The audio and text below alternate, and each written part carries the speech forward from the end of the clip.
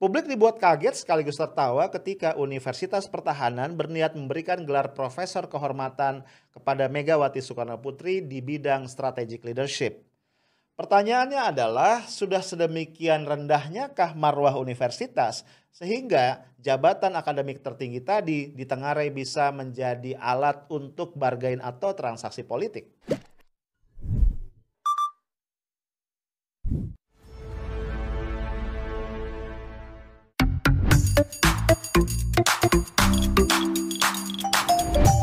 Halo guys, ketemu lagi kita. Hari ini Rabu 9 Juni 2021 dan kita nongkrong di Coffee Break ya.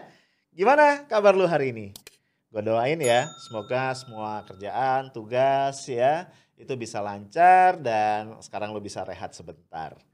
Kalau gue pantau di banyak media sosial kayaknya obrolan, cuitan, hujatan, enggak ya, tentang Megawati Soekarnoputri yang akan mendapatkan gelar Profesor Kehormatan dari Unhan ini masih rame banget ya. So sebagai orang yang pernah ya sempat beberapa saat lah, nggak terlalu lama ya, berkecimpung di dunia akademik, gue jadi pengen ikutan komentar lagi ya. Nah gue pengen mulai dari ngejelasin apa itu profesor ya. Karena gue lihat banyak juga yang rancu mengenai ini. Misalnya ya, dalam beberapa kesempatan ketika misalnya gue perkenalan ya di forum atau apa, nah ditanya nih ya jenjang pendidikan gue bilang gue doktor. Terus ada yang komentar, wah bentar lagi profesor dong gitu kan. Nah orang yang komentar gitu itu ketahuan gak ngerti ya. Ada yang namanya jenjang akademik, ada yang namanya jabatan akademik. Ini dua hal yang berbeda ya. Gelar akademik atau jenjang akademik dengan jabatan akademik. Kalau kita bicara gelar akademik, jenjang akademik, kita bicara apa? Kita bicara S1, S2, S3. Ini paling mentok ya. Nggak ada S4 apalagi S7 ya. Nah, siapapun lu ya, lu akan bisa meraih gelar-gelar tadi kalau lu kuliah ya. Terlepas dari profesi atau latar belakang lu. Ketika lu kuliah S1 ya lu dapat gelar sarjana, kalau S2 lu dapat gelar master, kalau S3 lu dapat gelar doktor. Ya, walaupun ya itu berjenjang kayaknya S1, S2, S3, ada beberapa program memang yang bisa langsung ya. Misalnya kalau di UI, gua nggak tahu ya, di universitas lain itu ada program-program akselerasi. Jadi S1 sama S2 itu digabung. Orang kuliah langsung ya 5 tahun itu langsung dapat gelar S2. Ya bukan berarti dilompatin, enggak ya. Cuma waktu dia S1 ya dia nggak nulis skripsi ya. Begitu dia habis mata kuliahnya dia langsung masuk ke mata kuliah S2 nanti nulis tesis gitu ya.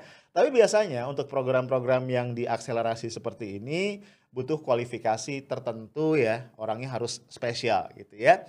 Demikian pula ya ada juga ya di beberapa perguruan tinggi yang bikin program master langsung doktor. Ya, jadi ketika orang itu dari S1 dia masuk ke program ini, dia menyelesaikan nih ya program masternya tapi dia nggak harus nulis tesis. Dia langsung riset untuk nulis disertasi. Again, orang-orang yang mau masuk program-program spesial kayak gini kayaknya ya itu juga butuh kualifikasi yang khusus. Ya, itu kira-kira seperti itu. Jadi lu semua bisa tuh ya S1, S2, S3. Cuman memang ya ketika misalnya lu pengen jadi dosen ya di perguruan tinggi negeri terutama itu biasanya ada persyaratan bahwa S1, S2, S3-nya itu harus linear. Linear itu artinya apa? Di satu bidang yang sama, nggak bisa ngacak ya. Makanya gue susah nih ya kalau misalnya gue mau jadi dosen tetap di perguruan tinggi. Kenapa? S1, S2 gue memang linear ya. S1 gue bidangnya finance, S2 gue bidangnya adalah investment. Tapi S3 gue bidangnya political sociology, ya sosiologi politik. Jadi kalau bahasa gampangnya nggak nyambung ya, nggak linear gitu ya. Nah itu kalau kita bicara gelar akademik ya, kita bicara jenjang akademik. Nah tapi kalau kita bicara profesor, profesor itu jabatan akademik. Nah yang namanya jabatan berarti apa? Dia tidak diperoleh lewat proses pendidikan. Ya, namanya jabatan ya, kayak gubernur, wali kota, direktur, manajer ya, itu kan tidak diperoleh dari pendidikan, tapi dari apa? Dari karir. Dengan kata lain, orang akan mendapatkan gelar profesor kalau dia berkarir sebagai pengajar atau akademisi di perguruan tinggi. Ya, walaupun ada juga ya, misalnya di lembaga-lembaga penelitian tuh ada profesor, tapi bukan profesor yang mengajar, tapi profesor yang melakukan penelitian, ya, profesor penelitian. Nah, jadi karir ya, sekali lagi dia adalah jabatan. Nah, Bro, tapi di luar itu semua ya, memang ada hal-hal yang khusus ya, baik kalau kita bicara jenjang akademik maupun kita bicara jabatan akademik. Kalau kita bicara jenjang akademik tadi ya, gelar akademik, nah tadi doktor kan yang paling tinggi ya. Itu ternyata selain doktor yang reguler yang diperoleh lewat proses pendidikan, ada juga doktor honoris causa ya. Biasanya doktor DR ya, kemudian dalam kurung HC. Itu doktor honoris causa. Ada aturannya sebenarnya ya bro di Indonesia. Untuk memperoleh gelar doktor honoris causa, ada ketentuan yang cukup ketat ya, baik dari sisi lembaga yang memberikan maupun juga dari sisi pihak yang akan dikasih ya. Kita lihat juga dulu ya dari lembaganya. Lembaga yang memberikan gelar doktor honoris causa menurut aturan yang berlaku haruslah satu lembaga yang memang memiliki ya lembaga pendidikan tinggi tentunya yang memiliki program studi yang sama dengan bidang di mana doktor tadi akan dikeluarkan. Jadi misalnya kalau dia akan memberikan doktor honoris causa di bidang apa? Manajemen misalnya, maka dia harus punya program studi yang mengajarkan manajemen di jenjang doktoral ya. Jadi kalau lembaga tadi tidak punya pendidikan jenjang doktor, dia nggak bisa ngasih gelar doktor honoris causa gitu ya. Nah, orang yang boleh atau yang eligible ya untuk mendapatkan gelar doktor honoris causa adalah seseorang yang dianggap punya kontribusi yang luar biasa ya. Ini gua garis bawahi ya. Kontribusinya harus sangat luar biasa di bidang ilmu pengetahuan, teknologi ya, seni atau budaya. Jadi itu ya bidang-bidangnya. Kemudian juga ini yang penting ya. Walaupun ini bukan ditempuh lewat pendidikan, ternyata aturan perundang-undangan yang berlaku menegaskan untuk mendapatkan gelar doktor honoris causa, seseorang berpendidikan minimal S1. Nah, menurut gue make sense ya. Artinya kalau dia nggak tamat S1 agak gimana ya untuk mendapatkan gelar doktor. Nah, dalam konteks ini bro, gue agak-agak bingung ya. Karena banyak banget kan ya belakangan ya, kayaknya ada inflasi nih ya dalam konteks pemberian doktor honoris causa. Ada politisi, ada tokoh segala macam yang itu mendapatkan gelar doktor honoris causa dari berbagai perguruan tinggi di dalam negeri dan juga bahkan di luar negeri. Ya, contoh misalnya siapa? Yusuf Kala itu dapat gelar doktor honoris causa. Ada lagi Nurdin Halid ya. Nurdin Halid ini mantan ketua PSSI, lo tahu ya. Dan ini juga terlibat dalam banyak sekali kasus korupsi. Ternyata juga dapat gelar doktor honoris causa. Nah, satu juga yang menarik adalah mantan presiden kita atau presiden kita yang kelima, Ibu Megawati, itu ternyata bukan cuma punya 1, 3, atau 7 ya, dia punya 9 gelar doktor honoris causa. Dahsyat ya. Beberapa diberikan oleh universitas di luar negeri ya, di Jepang misalnya Soka University, Waseda University, dan beberapa juga diberikan oleh perguruan tinggi di Indonesia. Yang gue ingat misalnya UNAN atau apalagi gue lupa ya. Dan bahkan gue ingat juga Ibu Mega ini menjadi orang yang pertama kali mendapat gelar doktor honoris causa dari IPDN. Ya, Institut Pemerintahan Dalam Negeri. Nah, tadi ya, setahu gua kan aturannya adalah peraih gelar doktor honoris causa ini pendidikan minimalnya adalah S1 ya. Nah, setahu kita juga Ibu Mega karena ya alasan-alasan politis waktu itu, represi Orde Baru, itu tidak berhasil menyelesaikan pendidikannya, 2 kali drop out ya dari Unpad dan dari UI. Sehingga ketika mendapatkan gelar HC, gua agak bingung ya, apakah ada aturan yang mengecualikan dan sebagainya. Nah, bro, tapi gue punya satu poin yang pengen gue garis bawahi. Doktor itu kan gelar akademik. Ya, jadi maksud gue gini loh. Kalau lu memang tidak berniat berkarir di bidang akademik, menurut gue itu nggak ada kepentingan dan nggak ada urgensinya ya lu mendapatkan gelar doktor. Ya, karena itu gue suka heran ya ketika gue dulu di kampus. Itu banyak banget ya pejabat ya dari daerah-daerah bahkan yang kemudian kuliah lagi untuk sekedar mendapatkan gelar doktor. Maksud gua itu gelar doktor buat apaan? Kalau lu tidak melakukan riset, lu tidak mengajar dan memang tidak ingin berkarir di kampus, untuk apa? Menurut gua manfaatnya nggak banyak ya. Lu bisa jadi orang yang kontributif ya, orang yang kemudian berharga, orang yang punya martabat, orang yang punya kehormatan selama lu menjalani karir lu masing-masing dengan baik dan lu menjadi yang terbaik di bidang lu. Iya nggak sih? Ya kan kalau jadi pengusaha misalnya, ya nggak ada pentingnya juga lu jadi dokter. Ya. Kalau lu bicara misalnya sekedar kebutuhan untuk self actualization, menurut gua oke, sepanjang itu semua ditempuh dengan cara-cara yang benar. Ya, Misalnya beberapa tahun yang lalu ya, itu gue kagum banget ya. Ada seorang wanita ya, sudah tua ya, nenek lah ukurannya gitu ya. Yang itu kuliah di UI loh. Dia adalah Ibu Moriati Sudibyo. Ini adalah pendiri dari Mustika Ratu. Ya lu bayangin aja, di usianya yang sudah senja, kalau gua nggak salah 80-an ya, dia masuk kuliah ngambil program doktor di Fakultas Ekonomi dan Bisnis. Ya, dia ngambil program Strategic Management. Dan itu keren menurut gua. Kenapa? Karena dia menempuh pendidikan secara normal ya, ikut kuliah penuh bahkan selalu on time gitu ya. Dia ikut bimbingan, dia ngerjain disertasi dan dia mempertahankan disertasinya di depan sidang promosi doktoralnya dengan sangat baik menurut gua. Nah, kalau ini lain nih ceritanya. Ini adalah aktualisasi diri dan menurut gua kalau gitu ceritanya ini bisa jadi contoh baik nih buat generasi muda ya. Ada yang banyak yang masih muda tapi males belajar kan. Ini ada orang udah statusnya nenek-nenek gitu ya, udah sukses punya perusahaan besar, ya masih ingin belajar dan menunjukkan bahwa punya kontribusi terhadap ilmu pengetahuan. Iya kan, kalau kita nulis disertasi itu kan itu kontribusi kita kan buat ilmu pengetahuan. Nah, Bro kembali ya ke doktor honoris causa tadi. Setahu gue nih, kalau kita di luar negeri ya, itu orang jarang banget loh bro, mencantumkan gelar akademiknya di depan atau di belakang namanya. Jarang banget ya, kecuali dalam konteks misalnya ini CV dia untuk seminar ilmiah misalnya, atau dalam konteks dia menjadi pengajar di kampus gitu ya. Kalau dia di luar kampus ya, itu jarang banget, gue nggak pernah lihat ya. Gue punya beberapa temen ya, orang luar ya, itu bahkan punya 2 atau punya 3 gelar PhD, itu gak dicantumin ya. Namanya nama aja gitu. Gue juga gak pernah nyantumin atau jarang banget ya nyantumin gelar-gelar gue gitu ya. Ngapain juga ya. Gue jadi ingat dan gue setuju banget sama Rocky Gerung ya yang pernah bilang yang namanya ijazah, yang namanya gelar itu sekedar tanda bahwa lu pernah sekolah. Tapi itu sama sekali gak menjamin bahwa lu pernah berpikir.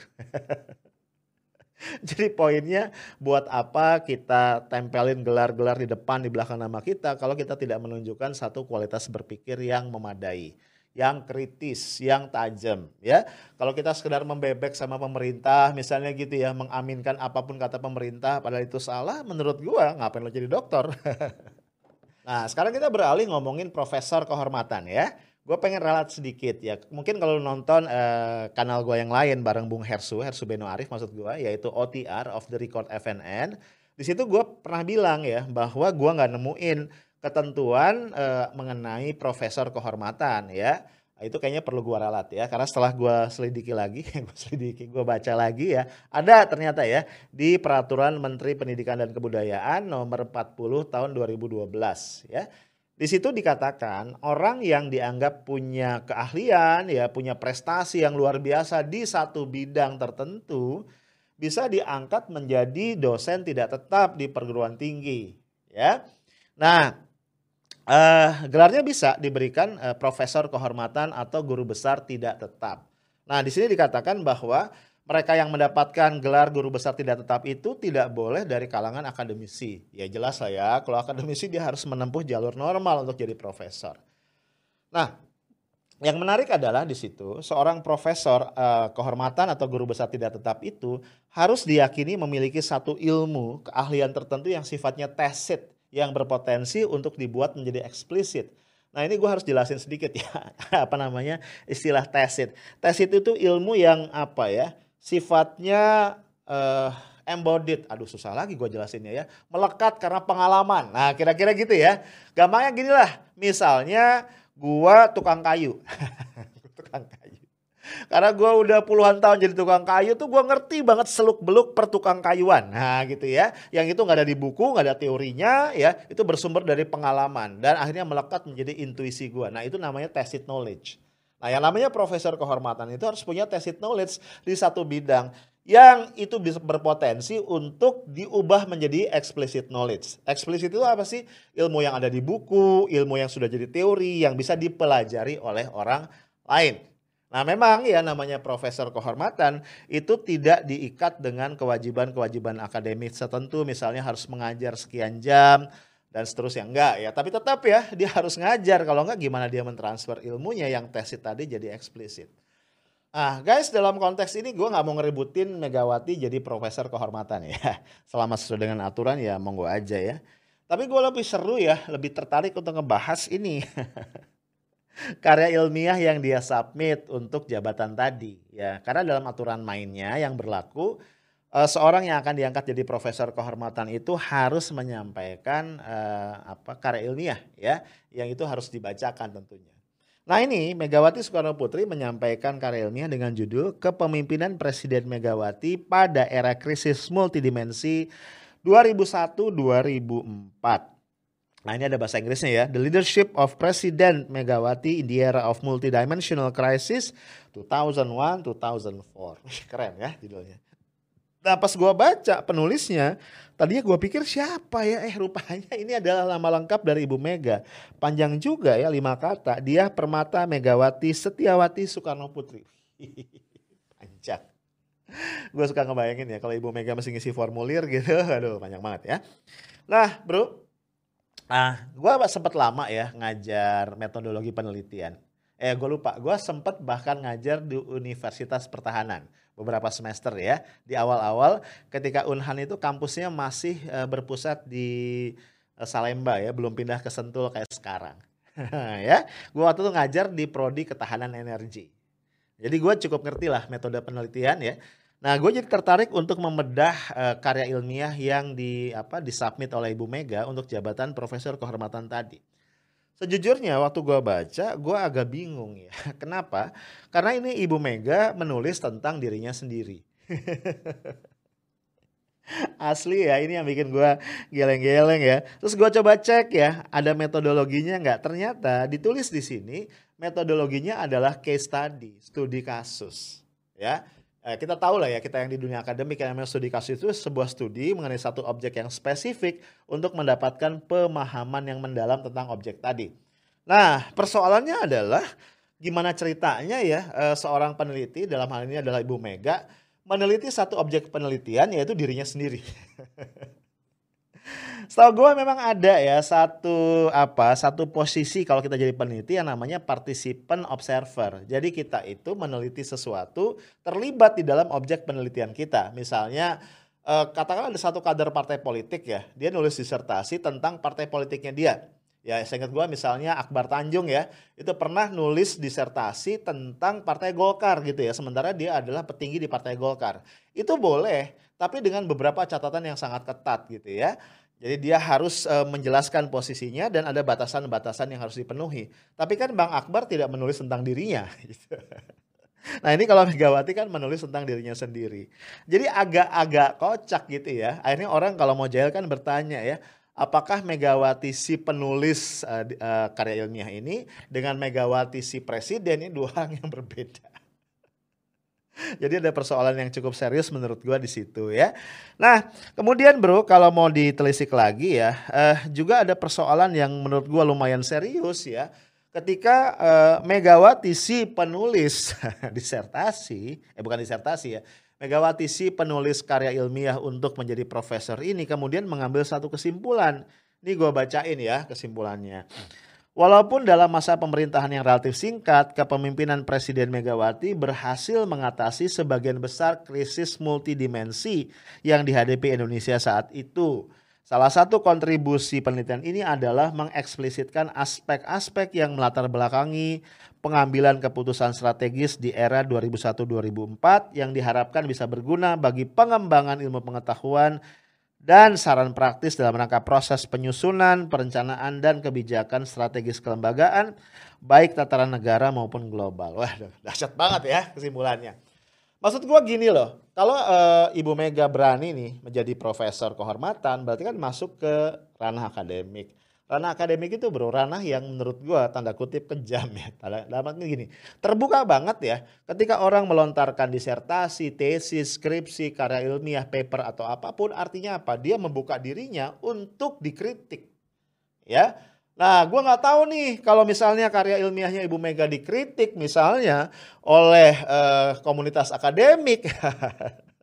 PDIP marah nggak ya? Atau para buzzer kemudian nyerang balik nggak? Ini yang gue khawatir. Karena terus terang ya, sebagai karya akademik ini to be honest, banyak banget punya celah untuk dihajar oleh berbagai pihak. Nggak usah profesor ya, anak S1 akan tahu nih kelemahan-kelemahannya di mana.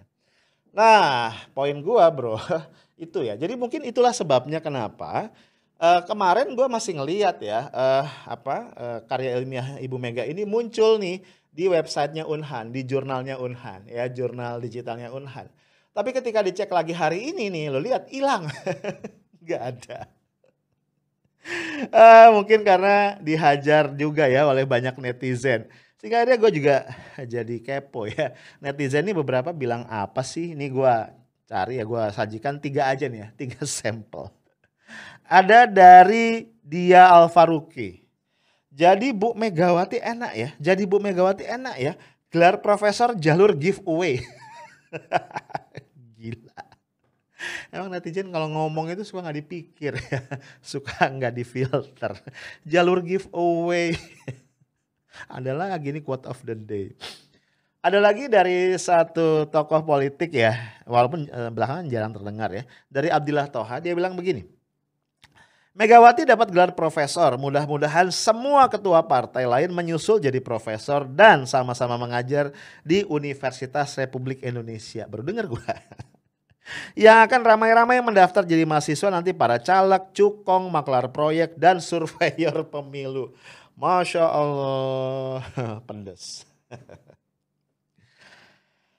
Ada lagi nih ya, dari Aska. Selamat Bu Megawati atas gelar profesornya. Gak tahu dah, profesor Pentium berapa? Prosesor. Plesetan kok jauh ya. Yang penting gelar. Bismillah, komisaris gugus depan. Dasar.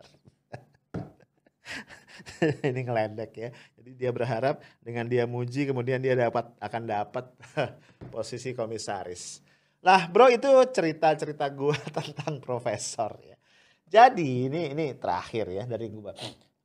Dengan kondisi yang gue ceritain tadi, beberapa keanehan, kelucuan, kekocakan segala macam, menurut gue gak bisa disalahin kalau akhirnya publik mengait-ngaitkan ya. Ini yang ngasih siapa? Unhan, Universitas Pertahanan, yang berada di bawah asuhan Kementerian Pertahanan, ya kan? Siapa menhannya? Prabowo, nah kan?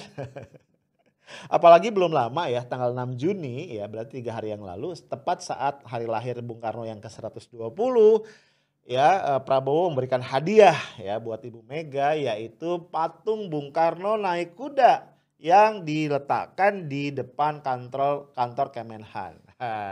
Dahsyat kan ya, dan itu tertangkap tuh ya beberapa momen tanda kutip ya kemesraan antara dua tokoh politik ini. Jadi akhirnya kalau gue bilang di podcast gue sebelumnya, ini CLBK ya, kayaknya cinta lama bersemi kembali untuk menghidupkan kembali perjanjian batu tulis.